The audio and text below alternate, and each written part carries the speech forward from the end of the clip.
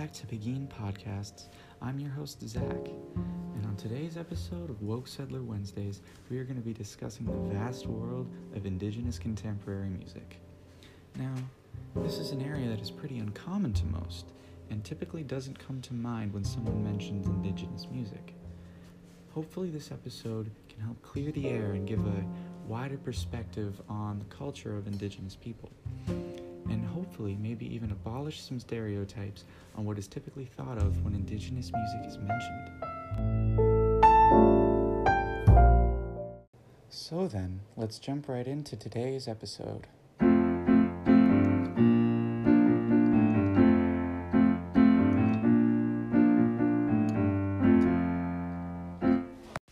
In order to better understand the vast world of contemporary Indigenous music, we must first take a brief look at where that stems from. Most contemporary Indigenous styles will have some connection back to traditional Indigenous music, which is typically what comes to mind when Indigenous music is mentioned. And that consists of a lot of hand drums, shakers, and also a lot of throat singing or other styles of Indigenous vocals. Now, traditional Indigenous music can typically be boiled down into two main categories, and those are social and ceremonial. Social traditional music is usually performed at celebrations and everyday gatherings and is less formal and is considered a more laid-back style of traditional music, whereas ceremonial is more for special occasions and events like weddings, sun dances, sweat lodges, and other celebrations and holidays. Ceremonial music is usually sung by someone of respected status in the Indigenous community, so it is not performed by just anyone and is usually passed down through oral tradition. Now that we have established what people typically think of when it comes to Indigenous music, let's take a look at the less common but more broad side of contemporary Indigenous music. This is more modern styles that relate more to typical popular music today.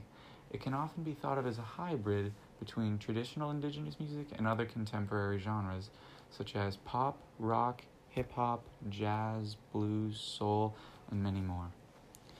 There are plenty of Indigenous musicians that you may know but didn't know they were Indigenous, and some you may have never heard of at all, but I can assure you that there are lots of them. They come from all different kinds of heritages, which can give each artist a unique style that is inspired by their background, and it gives their music a personal touch that wouldn't be there without their connection to their roots. There is so much good contemporary Indigenous music out there. I found myself in a bit of a rabbit hole on the internet the other day, and I came across this really interesting singer from Winnipeg named Iskwe, spelled I-S-K-W-E. She is of Ojibwe Cree heritage and is originally from Manitoba but currently lives in Hamilton, Ontario, which coincidentally is not far from here. Her full name in English translates to Blue Sky Woman. She is a singer-songwriter and has wrote many hits and actually won a Juno Award for the Indigenous Music Album of the Year in 2018 for her album The Fight Within. She does not just stick to one style of music, which is a refreshing take. She has her more contemporary side, which is just vocal pop with a lot of synthesizers and modern musical techniques, and it can have a mysterious and eerie feeling to it, but also an upbeat style if she does it in that way. She has a whole other side to her music. This is more inspired by her Indigenous Cree heritage, both in song style and visual style. She wears traditional Cree robes on stage and face paint and eye makeup. In performances like her song, The Unforgotten, she interacts with the crowd and teaches them some lines in the song in Ojibwe so they can sing along as well. Her more traditional performances, she likes to mix up the language from English to Ojibwe and give herself a unique trademark for her music. She is a very clever artist because she makes modern contemporary music, which is what will sell and is what most people like. But she adds her own personal touch to her visual appearance and the music itself. She's not like every other singer you hear on the radio. She represents herself and where she comes from in a very proud way. She sometimes wears hair braids on stage that are symbolic to her Cree and Ojibwe family, so her trademark is everywhere within her performances. You know, not too many people recognize modern styles of Indigenous music. Some don't even know that it exists. So, the fact that such a well respected singer tries to break that barrier is a huge step for the Indigenous community and music culture. When you hear her music come on, you may not instantly recognize the voice or the person, but her style and genre range is unmistakable, and she has made a huge mark in the world of contemporary First Nations music.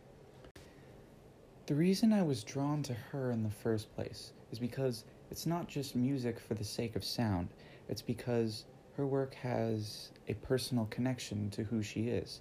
It is deeply connected to her roots of Ojibwe and Cree heritage, and she expresses it in a way that is relatable to the public. And so I think that is a very wise move on her part because it sets her apart from what the vast majority in the music industry is doing. Now, Izkwe is one of the very many contemporary Indigenous musicians out there, and they come in all different sizes. So instead of a solo artist this time, let's take a look at a contemporary Indigenous music group. A while back, I found out about this group called A Tribe Called Red, and let me tell you, these guys are expanding horizons for all music, but Indigenous music in specific. They are a modern Indigenous music group that cannot be defined by just one genre or style. This group started off with 3 members in 2007, but only 2 remain currently. This group consists of Tim Toolman Hill, who is Mohawk of the Six Nations of the Grand River, and Aaron Bear Witness Thomas, who is one of the Cayuga First Nations. A Tribe Called Red assembled in Ottawa in 2007. They've been making music ever since. They incorporate so many different genres into their music, it can be hard to define them. They've experimented with many different styles, like hip-hop, techno, pop, and reggae. But all their styles have one thing in common. They all have a personal influence of traditional First Nations music. Although the members come from different heritages, they are able to incorporate different styles of Indigenous music, which is something nobody has ever done before. They are inspired by music, but their influences and reason behind their work all comes from who they are. Both Tim Hill and Aaron Thomas are heavily inspired by where they came from, so they fuse that into the music as well as having a wide range of styles. The more contemporary songs they do will have lots of techno instruments and digital percussion, but when they pay tribute to their background, they use hand drums, vocal chanting, rain sticks, and other shakers to add a personal mark to their genre. Both members of the group come from very different Indigenous backgrounds. However, they are able to incorporate different things from each tribe, so it is symbolic to each of them. Aaron Thomas is of the Cayuga First Nations, so he sometimes uses a hand drum that comes from his family. Whereas Tim Hill is of the Mohawk tribe, so sometimes he will express himself in a more visual way through hair and clothing. Both of their backgrounds have a strong impact on their music to make it what it is and give it their unique style. Nobody will ever call this group boring because they do not just stick to one thing. They are constantly switching up their music and style and appearance, but one thing that stays consistent is their love for their background and families that is demonstrated in the music very well. They have lots of musical talent, but that is not all they do. They are very proud activists for Indigenous rights. In fact, activism is where lots of their inspiration comes from and how the band actually started in the first place. Hill and Thomas are both very heavy supporters of the Idle No More movement, which is a movement started to go against the Canadian government's dismantlement of environmental protection laws. It started as a small protest, but it has grown and it is across Canada. Back before A Tribe Called Red started, they were just 3 friends who noticed that Ottawa held dance nights that represented every culture but their own. So they decided to throw their own party that would be representative of Indigenous cultures. These parties were not just for the sake of fun, but they also wanted to portray their Indigenous culture in urban centers and venues where historically their culture had been erased and forgotten. During these parties that they would throw, they would experiment with music, and that is how they got discovered and became the group A Tribe Called Red. Like I said, this group was inspired by Indigenous activism right from the start of their career as musicians. These 3 people may be diverse in what they do, but they never forgot their inspiration and where they came from. This is what sets them apart from the rest of the music industry. A Tribe Called Red is definitely not where most people's minds go when they think of Indigenous music. They have widened the boundaries even more for their culture and contemporary music in general. Although Thomas and Hill come from very different indigenous backgrounds, they have found a way to incorporate both cultures into their music simultaneously. This indigenous music group is very different from Iskwē. Although they both include elements from their background, they do so in very different ways. Iskwē likes to interact with the audience and teaches them a few lines in the language. This is just a way she likes to connect with the viewers. She also expresses her heritage in a very visual way. She dresses in traditional Ojibwe clothing, makeup, jewelry, and braids. Whereas a tribe called Red has a different yet equally important way to connect to their roots. They express the Mohawk tribe and the Cayuga First Nations in a more instrumental way. This means they like to bring out traditional First Nations instruments to blend with the modern sounds of their music. They also express themselves through activism, as previously mentioned. These are just two examples of the broad yet hidden world of Indigenous contemporary music.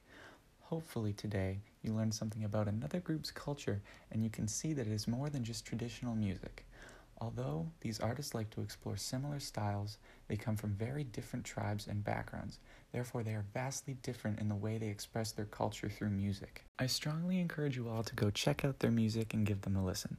But don't just stick to them. There's a whole world of Indigenous contemporary music out there. You just have to know where to look. Hopefully I've helped broaden your views on the culture of First Nations music and clear up any stereotypes of First Nations culture, because there is a lot of misconception about Indigenous music being strictly traditional. Tune in next week and let me know your opinions on the vast world of Indigenous contemporary music. You're listening to Woke Settler Wednesdays, and I've been your host, Zach Begin, signing off.